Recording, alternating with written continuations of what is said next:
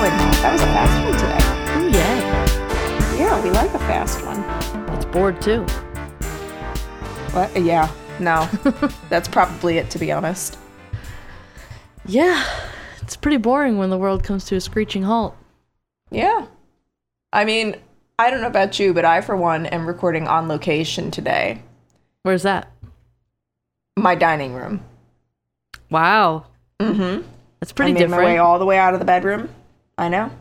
No, I'm kind of in a fixed location, so I don't really get much scenery.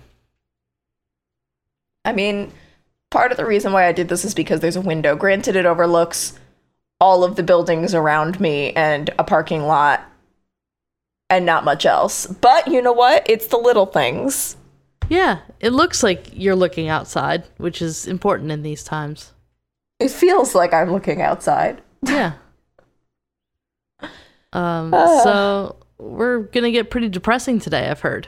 We're gonna get so depressed, and then a Can't little wait. bit indignant, and then maybe slightly uplifted.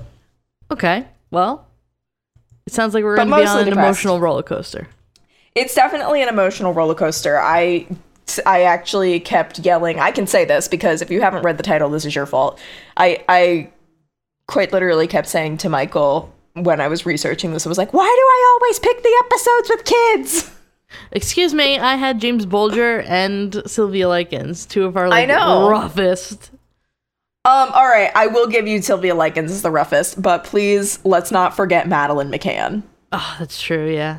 That But disappearance, we don't know if it's a fucking murder or something. I think it's a little obvious All right. that she ain't coming back. And then we had Kaylee Anthony. Yeah, that's true.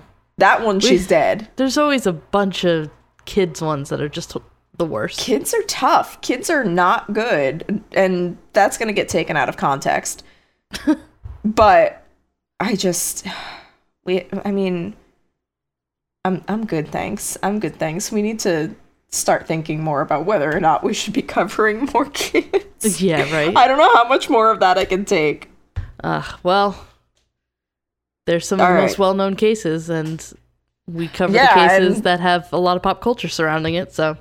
Oh, and there's some people probably have an inkling of the pop culture surrounding this case, but y'all don't even know. I don't think I do, It's so I'm just excited the to tip hear of it. the iceberg. Yes, you do. I probably The minute I say it, you're gonna know. Oh, okay. Well, The minute I say it, you're gonna know. let me know. Okay. So for those who didn't read the title, maybe you want to be surprised. Maybe with all of this, you've forgotten how to read. I know I'm getting close to that point. We are talking about the disappearance and murder of Eitan Pates. Ooh. Yes. And like I mentioned before, this is a tough one. Mm-hmm. But Eitan, to give a little background, Eitan Khalil Pates was born on October 9th, 1972 in Manhattan, New York, to Julie and Stan Pates. And on the morning of May 25th, 1979, it was a really hectic time in the Pates household, first of all.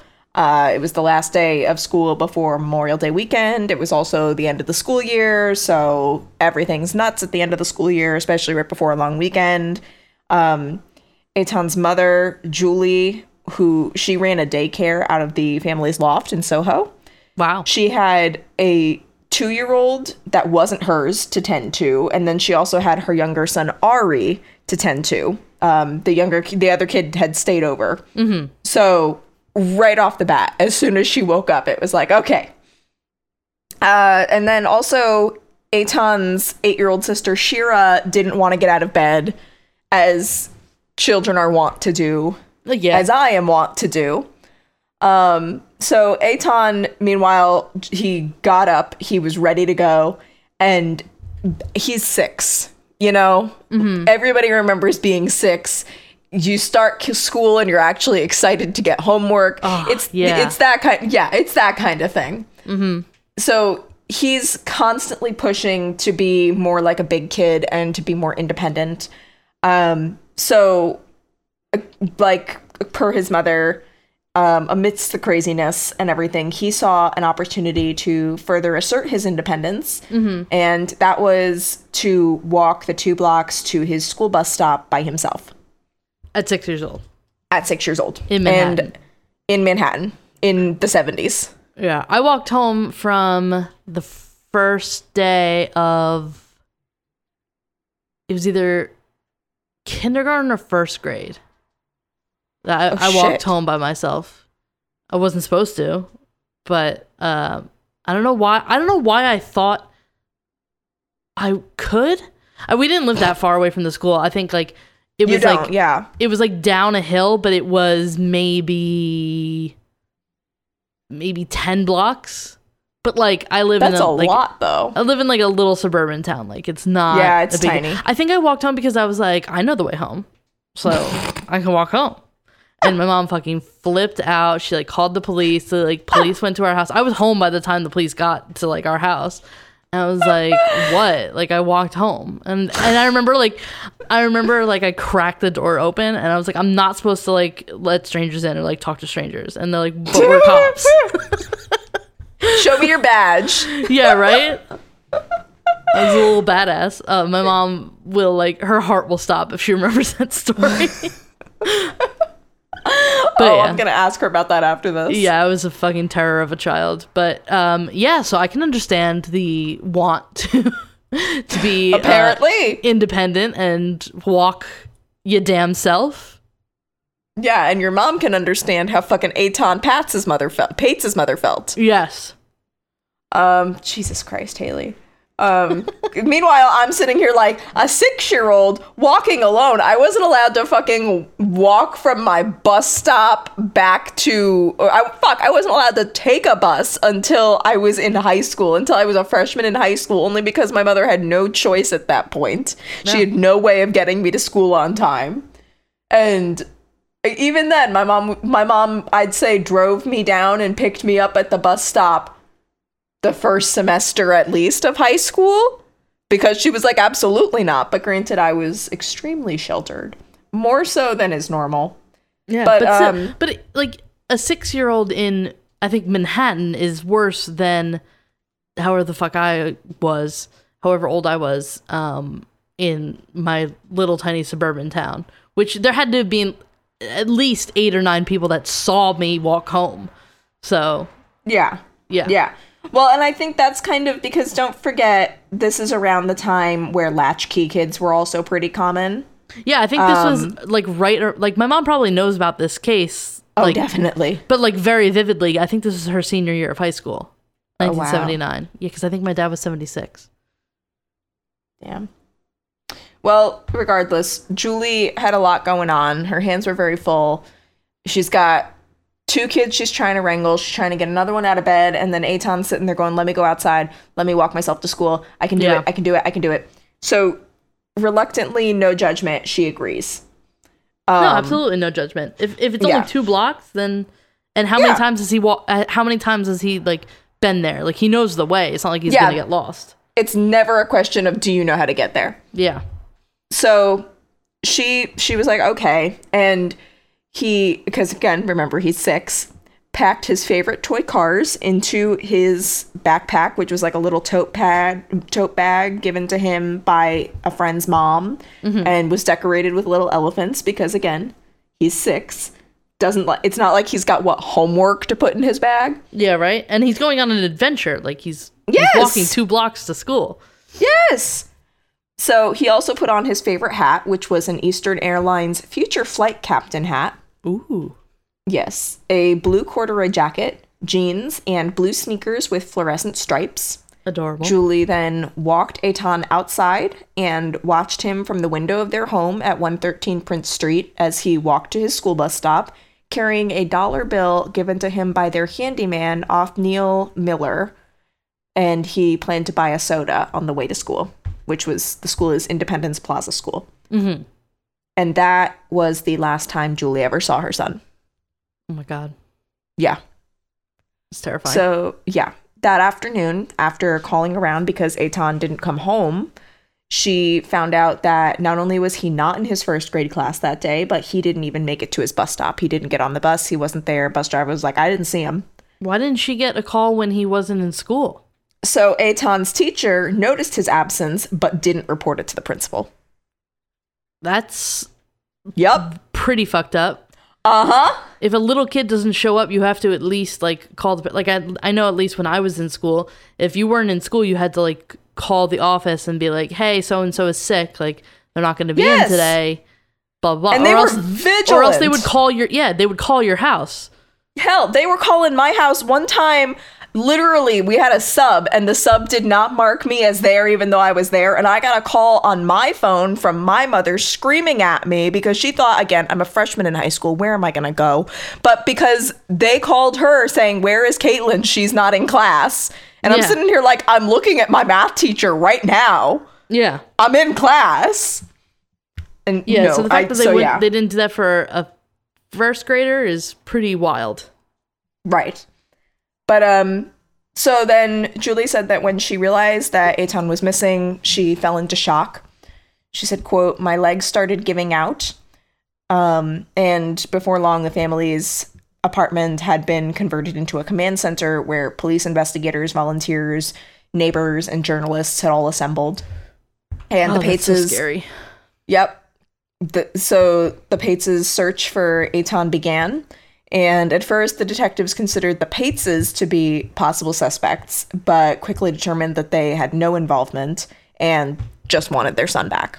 Yeah, they always look to, like, the most obvious thing first. Yeah. It's always going to be, like, the parents are the first suspects. Yeah. So an intense search began that evening using nearly 100 police officers and a team of bloodhounds. Eitan's image spread widely, splashed across the front pages of the city's newspaper, and shown on television newscasts. Eitan's father, Stan, was actually a professional photographer, and think about, to add to this craziness, his studio was also out of their loft. So they've got a daycare and a photography studio being run out of their home. Like, of course it's crazy. Yeah. But so he had taken, like, photos of his son, because of course he did.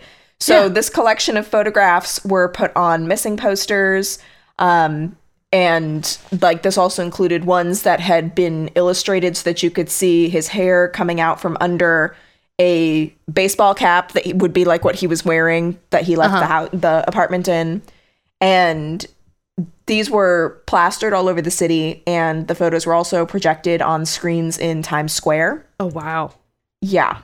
And in his parents' effort to find him, Eitan is said to be the first missing child to be featured on a milk carton. Oh, okay. Yep. There it is. Yeah. I was surprised that as soon as I started to say his image, that you weren't like, oh, I know what it is. Yeah. But yeah, so he was he is said to be the first missing child to be put on a milk carton, which prompted the practice to be used in a vast amount of missing children's cases in the future. And Eitan was among the first non-celebrity missing children to gain national attention the way that JonBenet Ramsey later would in 1996. Mm-hmm. So his disappearance, with the search and the concern that it generated, overtook Lower Manhattan. And neighbors remembered the police going door to door with officers showing them his picture, asking questions, going through apartments room by room. And as author Amanda Stern wrote in a retrospective of the case, which was published by the New York Times by New York Times Magazine in 2001, after Eitan, I won't spoil that, quote, we lacquered ourselves to the evening news, pried open windows, called across to neighbors. Stories bounced around like kids in a moonwalk. Someone saw Eitan in a lumber store on the subway. Seemed that people saw him like light trails every time they turned. We slept to bloodhounds and loudspeakers. Has anyone seen this little boy? He is 3 feet 4 inches tall and was carrying a cloth bag with imprints of elephants, end quote. And there's more. Just kidding. No end quote. Our shiny gold name decals were torn off shirts. I feared slowly passing cars. In the solitude of my bedroom at school, we learned about stranger danger, end quote. Because again, Amanda was in school. Yeah. At the time. So despite all of the attention paid to the case, no answers came. And in the decades after Eitan went missing, there were fake confessions, false leads, even young men who were showing up on the Pates' doorstep claiming to be Eitan. Oh, that is horrible. Yep. That's and that's another fucked up one. That's some Wineville shit. Yeah, exactly. Again, why do we keep doing kids?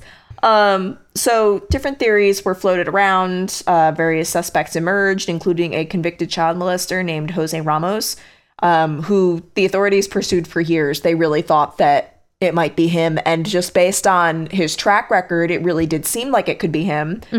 He was actually in a relationship with a woman who had been hired as a babysitter at one point to walk Eitan home from school. Oh, wow. That is really close. Yeah. But he was questioned while in custody and confessed to abducting and raping a young boy the same day as Eitan disappeared. Holy hell. Kid even matched Eitan's description. However, he didn't specifically identify Eitan and just claimed he was 90% sure, quote, that it was him.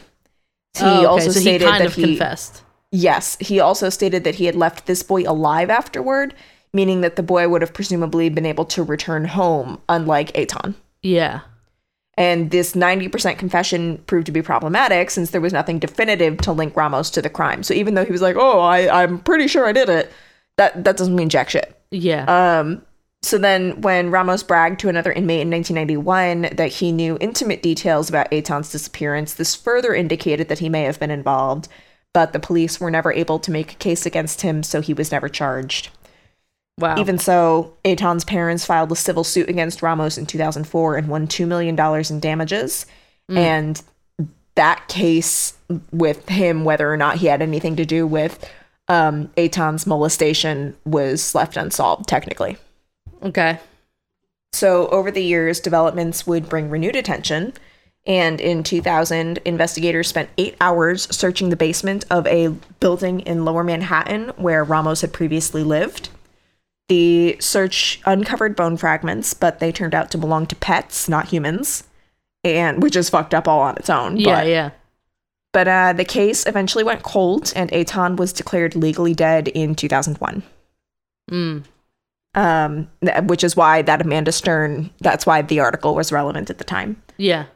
So the investigation was then reopened in 2010, and 2 years later in 2012, authorities went to dig up the workshop of the handyman that had given Eitan the dollar bill, Miller, after investigators realized that he had poured a concrete floor shortly after Eitan disappeared. Okay. Yeah. So the search brought up a huge new wave of news media coverage, but it didn't turn up Eitan's remains. That being said, it did receive tons of coverage, which caused a new influx of calls and tips about the case to surge forth. And luckily, one finally pointed authorities in the right direction. Within a few weeks of the search of Miller's basement, a New Jersey resident named Jose Lopez reached out to investigators saying he believed that his brother-in-law, Pedro Hernandez, could have been responsible for Eitan's disappearance. Okay. So let's go back a little bit. So on May 25th, 1979, the day that Eitan disappeared, Hernandez, meanwhile, was an 18-year-old high school dropout who had recently moved to Manhattan from Camden, New Jersey. And Camden is a really shitty town. It's a really shitty guy, so that would make sense. It's one of the shittiest in the country. Sorry, Camden, but also not sorry at all. Be better. Sorry to our listeners from Camden. So he was working as a stock clerk in a bodega at West Broadway and Prince near Eitan's bus stop. Remember, they lived on Prince. Yeah. So soon after Eitan disappeared, possibly within days, Hernandez moved back to New Jersey, just up and moved, and got a job in a dress factory. Then he started telling people that he had killed a child in New York City. Why? And who? Like, who are you telling these things to? And why do you need to tell them? We'll get to that. Okay. We'll get to that. All right. Questions will be answered. So fast forwarding, after his brother-in-law called the police in 2012, investigators interviewed Hernandez for several hours when authorities said he finally broke down and told them that he had lured Eitan into the bodega's basement, asking him if he wanted a soda, and then attacked him. Okay. So Hernandez, in a portion of the interrogation that was recorded on video, told the detectives, quote, "I grabbed him by the neck and I started to choke him," end quote. He stopped short of saying that he killed Eitan and claimed that the boy was alive when he put him in a plastic bag and the bag inside a box, which he dumped about a block away. As Okay. part of his confession, he also signed a, quote, missing poster. I don't know why I have that in quotes. That makes no sense. He signed a missing poster, showing Aton to confirm to investigators that that photo was of the boy he had attacked. Like, how Ramos was saying he was 90% sure. This was like saying, I'm 100% sure this is what he looked like. And Hernandez said in one of the interviews, quote, I just couldn't let go. I felt like something just took over me, end quote. So almost 33 years to the day after Aton's disappearance, the police announced that they had made an arrest. And Police Commissioner Raymond W. Kelly told reporters at a news conference, quote, we believe that this is the individual responsible. So during the trial, the foundation of the prosecution's case against Hernandez was literally just his own confession. There were no remains of Aton's. There wasn't a crime scene from which they could pull evidence, so the prosecutors had very little to work with. And so they showed the video recordings of interviews that Hernandez gave to the authorities around the time of his arrest and presented the testimony of the detectives and the people he had confessed to decades earlier. In the interviews recorded on video, which the prosecutors repeatedly played for the judges during the trial, Hernandez described encountering a boy on a sidewalk outside the bodega and asking him if he wanted a soda. So it was revealed during the trial that in the years following Aton's murder, after Hernandez returned to New Jersey, he opened up to an elder member of his church group at a religious retreat, and in 1982 confessed to a prayer group, falling to his knees in tears. It was like a public confessional type prayer group. Yeah. So when police questioned Hernandez's family about the incident, it turns out his brother-in-law and his wife confirmed the story, and that the church confession was a long-time, quote, open family secret, end quote, that had been anxiously discussed again with the news of the basement excavation. So Hernandez had also confessed to his ex-wife that he had committed the murder before they got married. She still married this guy. Okay. So, and again, they're going so long without saying anything, knowing that this guy is saying he killed somebody. Did the police give the soda detail that he had the dollar because he wanted to go get a soda? Not that I know of, no. So it would be very suspicious that he had that detail. Yeah. Okay. Yeah. All right. So it's looking like he really did it. Yeah, it's looking like he really did it. Okay. So Hernandez had confessed to his ex-wife that he'd committed the murder before they had gotten married. But according to her testimony and that of a childhood friend who he also told, there were differences in the accounts. Hernandez's friend thought that he had killed a black child. Not that that makes a fucking difference. You should still tell somebody, but... You should still tell somebody, but it wouldn't be relevant to this particular case. Yeah. And then his ex-wife, he called the person he murdered a muchacho, so she thought that had meant a teenage boy and not a child. However, she also testified that after they were married, she found an image of Aton taken from one of the missing posters in a box of his in the closet. Creepy. Super creepy. Yep. So Hernandez's defense largely centered on undermining his credibility and that of the authorities. There was, once they figured out that the main, what's the word that I'm looking for? Piece of evidence that the prosecution had were his videotapes. They tried to say, well, these tapes, some of them were taken before he was given his Miranda rights, so they should be thrown out. Okay. The thing is, he confessed almost immediately. So if they throw that out, that's throwing out his verbal confession, most of it. Okay. So obviously that was not thrown out. But his lawyers did argue that he had limited intelligence, a low IQ, a personality disorder that made it difficult for him to distinguish between reality and fantasy. So they contended he may have confessed to something he believed he had done, but that he did not, but that didn't mean he did it. Okay. Yep. So they said he had schizotypal personality disorder, which is a condition marked by symptoms that include severe paranoia, social anxiety, and unusual beliefs. And with this, his youngest daughter, Becky Hernandez, testified, basically saying, yup, he's got it, and talked about her father's strange behavior. and his claims of seeing demons and an angelic woman in white, his watering a dead tree branch to make it grow, and how she would see him talking to himself. Okay. The defense also argued that Ramos, they brought him up, the convicted child molester, had the motive and the opportunity to have been responsible for Eitan's disappearance. Nothing about whether Hernandez did, though. All right.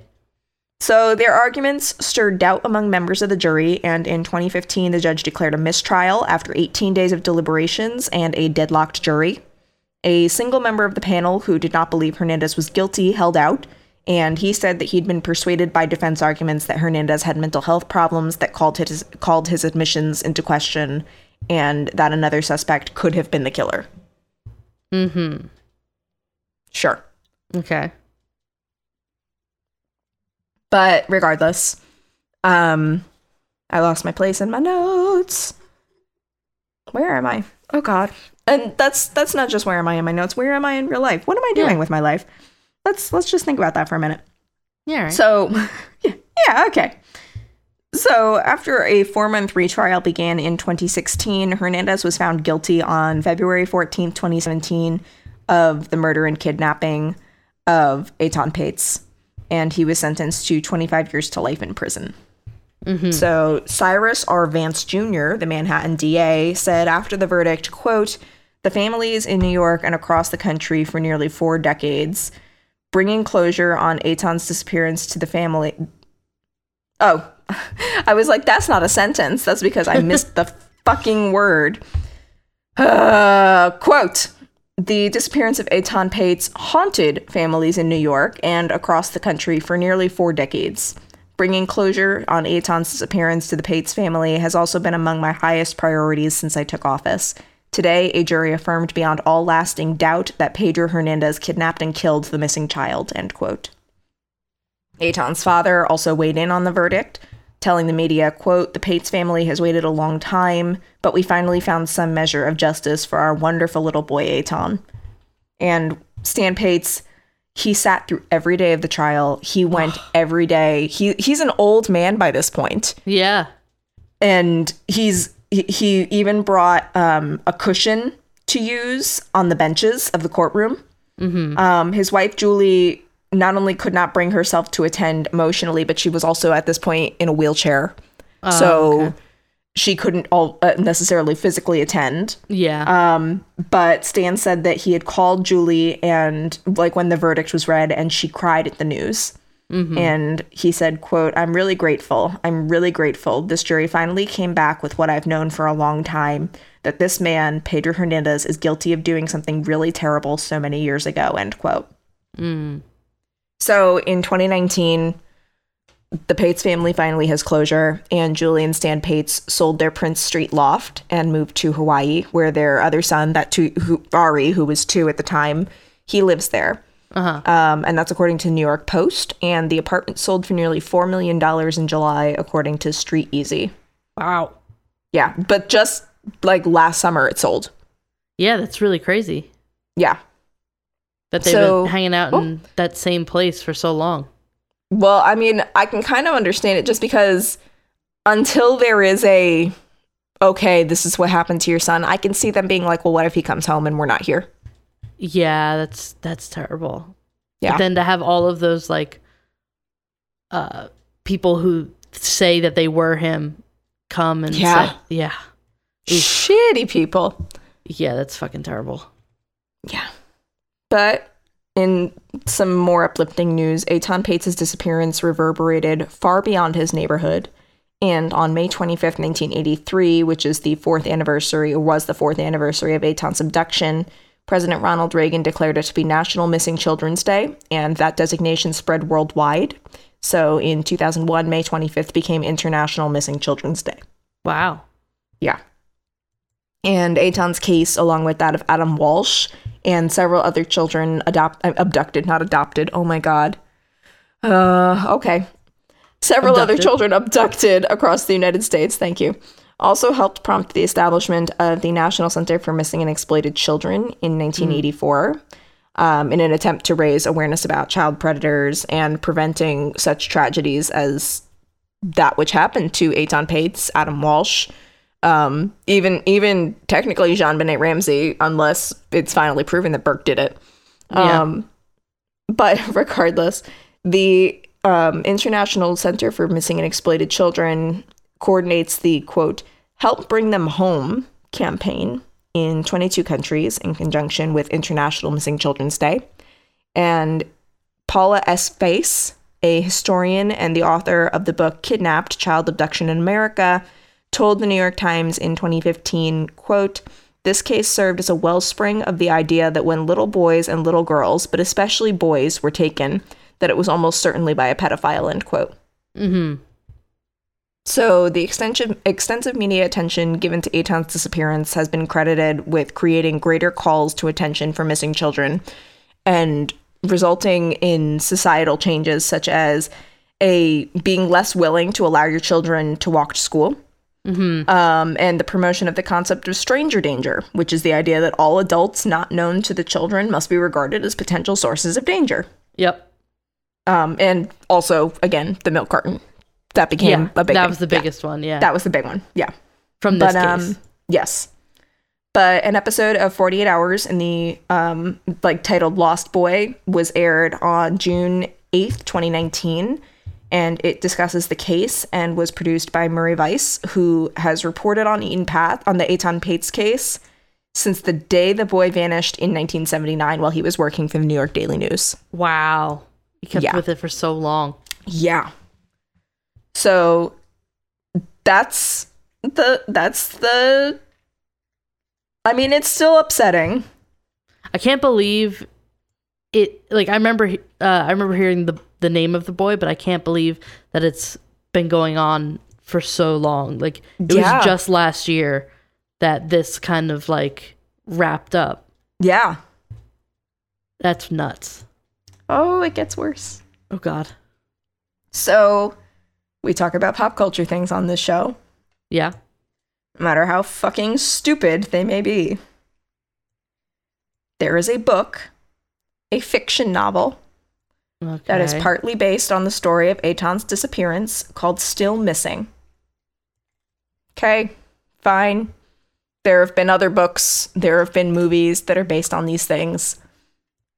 The difference between this one and all of those others is that the book's author, Beth Gutchen, was neighbors with the Pates for over a decade, including at the time of the book's release and Eitan's disappearance. Oh. Shira Pates, their daughter, was actually about the same age as Beth's son David, and she often walked over from her home on Broadway to bring her son to Julie's playgroup. So she was just kind of using his story, but like, how awkward is that to still be neighbors with them? Oh wait. Wait. So the novel is about a 6-year-old boy in Boston named Alex Selke, who kissed his mother goodbye, headed for school, but never arrived. This was published in 1981, 2 years after Eitan's disappearance. And despite many similar details, to the point of like the person investigating the case is pretty much the same. The circumstances, the age, it happens in a major city. It's the mother is the last one to see him. There is a much different ending than that of Eitan's story, the boy lives and is returned to his mother. Yep. And ultimately, the Pateses were appalled at the advertising for the book when it appeared. Stan told the New York Times, quote, "Everyone said, Sue, you've been abused. They said Beth Gutchen is making money off our tragedy.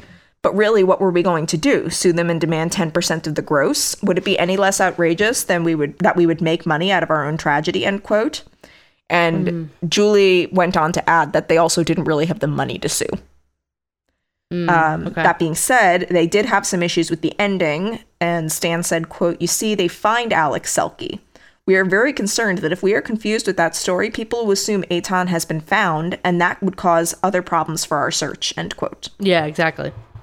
So, in addition, the Pateses said that they had heard from friends who assumed that the book described their marriage, which it does not. because the couple in the book has a very rocky marriage. Oh. Yes. So It's kind of a little underhanded dig or something. Yeah. If you're basing it on somebody that you really know and you could presumably hear through a wall. Well, it's funny you say that. Well, no, she didn't live on the same street as them. Oh, I thought they were neighbors. Like they lived in the same building. They were neighbors. They knew each other, but she lived on Broadway and they lived on Prince. Oh, okay. I thought they were like literally in the same building, like next door to each other. No. But they were friends. Yeah. But it's funny you said that because Gutchen says that her book was not based on the Pates story. Okay, but like, but it's based on the story. Yeah, how are you gonna spin that when there's so many connections? Yep. Like, wouldn't you actively try to make your story not sound like that if you were going to write a story? Like, you knew you lived like next to them and you were friends with them. Yeah. Oh well, and she thinks. Oh, we'll talk about what she thinks. Oh my God. So in the same article where the Pates were criticizing her, Pates's, she told the Times, quote, "Absolutely not. It's not patterned after their situation in any way. There are a couple of obvious similarities in that he is a boy and he is 6, but this is a character I invented. It's a work of the imagination I'm proud of." End quote. She also said that she asked permission of the Pates family regarding the similar details, saying, quote, "I told Julie what I was doing and why. I had lunch with her to tell her about it." End quote. Gutchen then said that she told Julie that people would make the connection between her and the book. And, quote, she said, "You have my blessing. We're lonely and we have no one to talk to except the media." And she asked me if there was any way she could help, end quote. So you want to hear what really happened? Yeah. So the Times told Julie that she said this, and Julie remembered the lunch very differently. Oof. And she said, quote, "Beth invited me to lunch a couple of months after Eitan's disappeared. She mentioned to me the loss of a sibling when she was young and said that she'd never been able to deal with it. She wanted to know if I'd mind talking about my feelings to her to straighten herself out about it. So I poured my heart out about it. Oof. It was the first time I'd talked about it with anyone but people in the press, and the dam really broke. This is what I recall. Beth didn't say she intended to write a book about it or publish it. She said that at a much later date. To purge herself of these feelings, she said she'd write a short story about it. But some of those things I said became a part of the book," end quote. Oh, and then, my God. And then Gutchen responded saying, quote, "If that's true, I couldn't say it wasn't true. I always tried to draw that line in the dirt, that about the specific incidents Julie told me, the things she mentioned to me, I wouldn't use it," end quote. No, but you did it, and you're a piece of shit. Yeah. So That's the Pates super fucked up. Even still, and I feel like they only said this because they knew this was going in the Times. They said they still liked Gutchen. And Stan said, quote, "Beth is pleasant, and how can I hate her? I think the outrage is misplaced. It should be directed at the person who abducted our child," end quote, which is the most diplomatic fucking answer I could ever think of. I would say fuck you to anyone who did that to me. Oh, yeah, fuck her.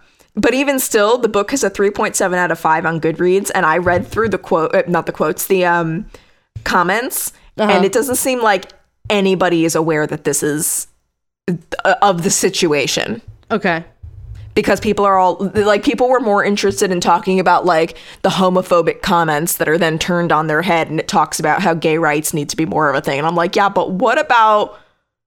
Yeah, that she's, like... all the rest of this. She, like, stole a personal, like, conversation that she had with a close friend and then basically made it into a book. Yeah, she trivialized and profited off of somebody else's misery. And made it into the ending that everyone wished had happened.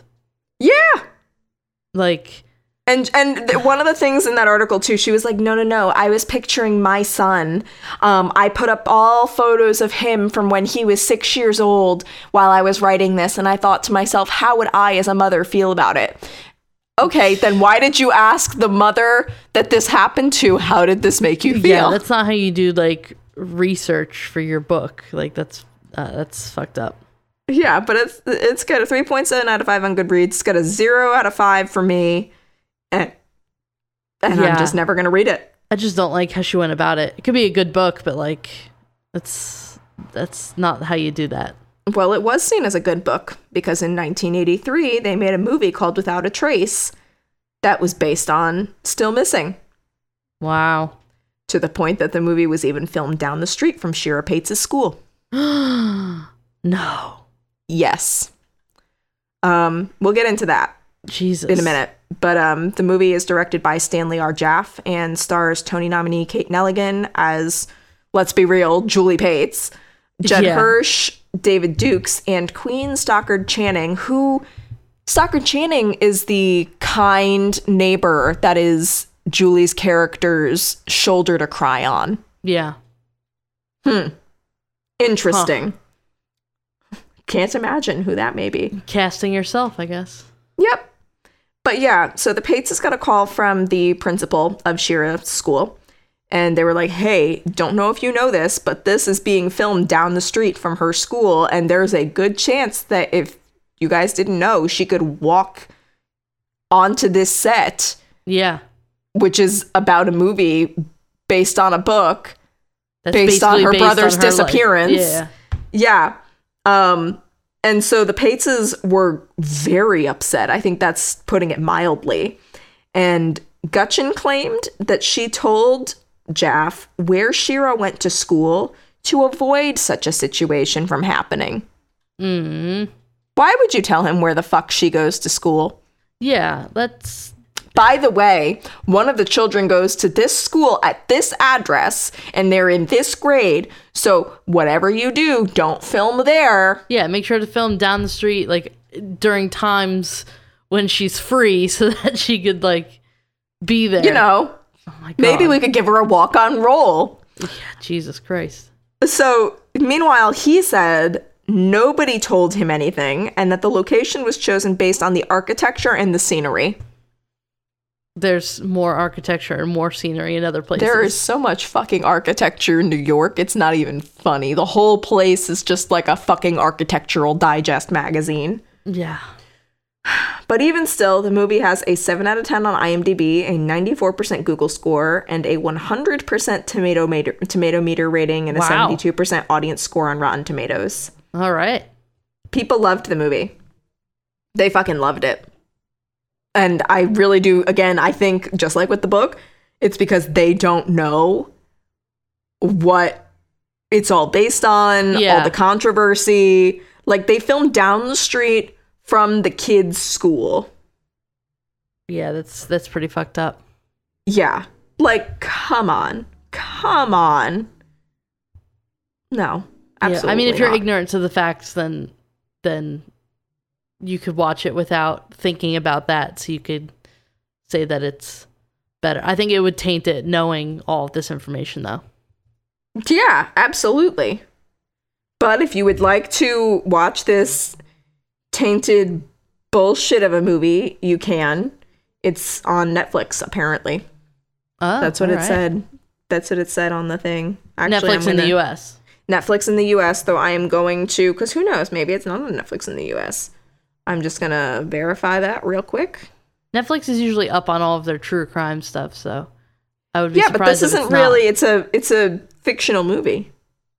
Yeah, but like people are into No, it is not on there. Oh, all right. So you can buy it for $90 on Amazon. What?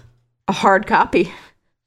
All right. Well, there's only one left, Haley. We could buy it and we could burn it, and then nobody gets to see it. No, I think I'm good. I guess. But yeah, that is the very sad and at times incredibly frustrating story of Eitan Pates. Yeah, I thought I recognized his name, and it was because he was the first milk carton kid. Mm-hmm. Yep. Mm-hmm. Wow, that's horrible. Yeah, absolutely. Well, fuck that. I hope this list lifted everyone's spirits on this day. What of quarantine? I think it's 600. Yeah, right. Yeah, this might be a little bit of a bummer to listen to while you're like locked inside by yourself. So I think we might have to do some lighthearted mini episodes or something. Yeah, probably. We've also gotten some requests. We've also... All right, a little bit of housekeeping. First of all, we have gotten a request. We have heard your requests about something else that we're discussing, covering. Is it a certain true crime documentary that was released that nobody can shut the fuck up about? I think it might be. Yeah. And that includes us. That's no shade. That includes us. We also cannot shut the fuck up about it. I mean, it's a little bit of shade. It's like I can't get away from it. Yeah, but there's a reason for that. Yeah. There's a reason. It's not the like new it's not Abducted in Plain Sight. That's literally what I was about to say. I was like, it's what critics will call the Abducted in Plain Sight of 2020 because it's just what the fuck every single minute. Yep. It's so... All right, so I think I've talked about Michael isn't super into true crime. It's so crazy that within the first 5 minutes, I put it on and he was like, nope, I'm not watching it.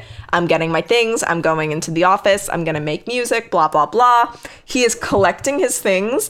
And I sent Haley a photo of it because he just stopped and is standing looking at the TV. First 5 minutes. And then just turns around and walks to the couch. And we sat there and we binged the whole thing. That's how I got Elliot with not Abducted in Plain Sight, with Love is Blind. We watched that recently. No, I can't get him to watch Love is Blind. I'm trying really hard for Abducted in Plain Sight, though, because I really think, I was like, Abducted in Plain Sight is just like this. And he was like, no. We talked about Abducted in Plain Sight. We talked about it. We didn't make them watch it.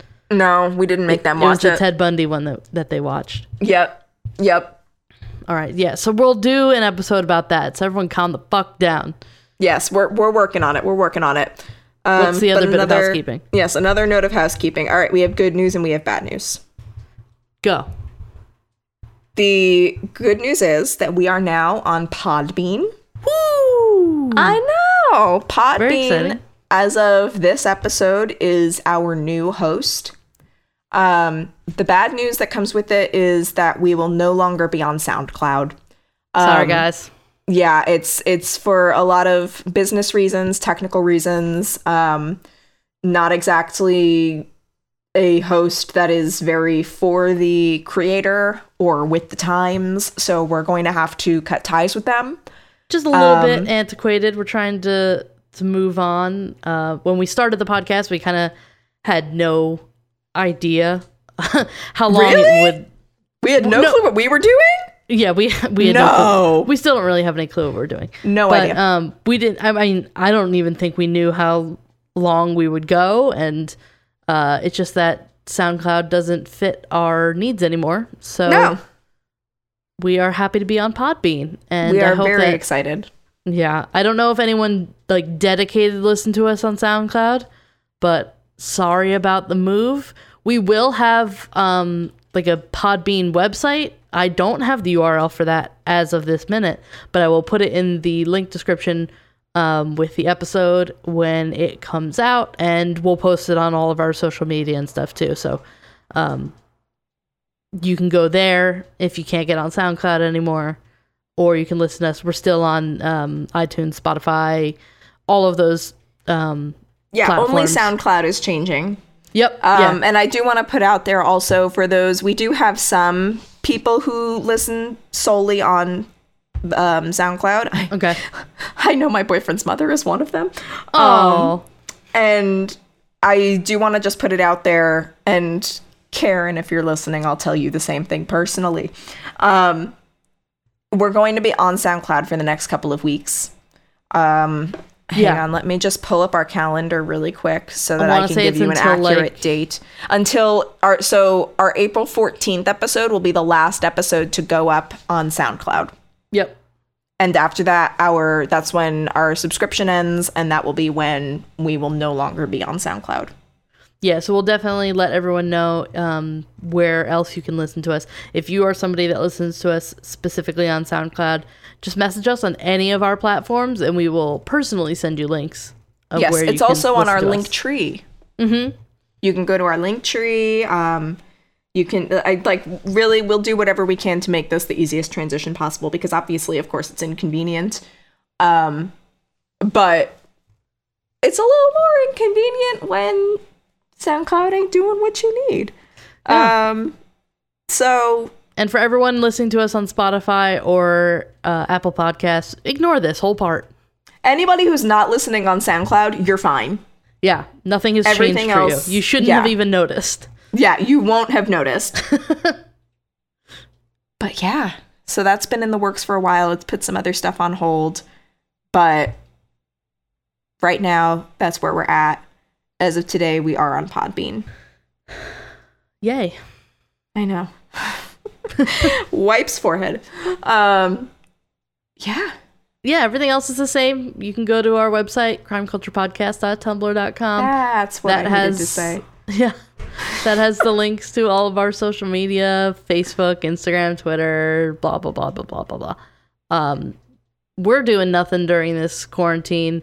Absolutely nothing. If you're doing nothing, then go ahead and message us. We're around. Yeah.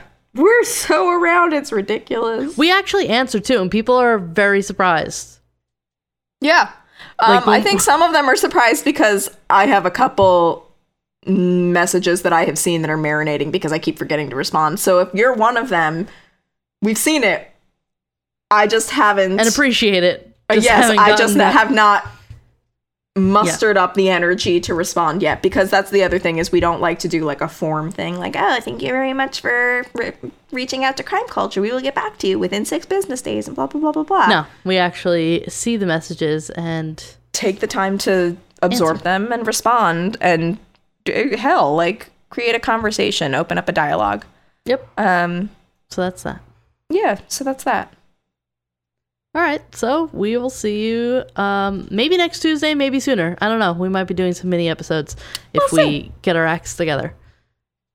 Yeah, so what you're saying is we won't. Hey, we could do it. Is that a challenge now? You know what? I think it is. This is our new quarantine challenge. Mini episodes. Mm-hmm. However many, we don't know. However many. I hated that. I love myself. All right, so I'm going to go now. All right. Okay. See you later. Bye. Bye.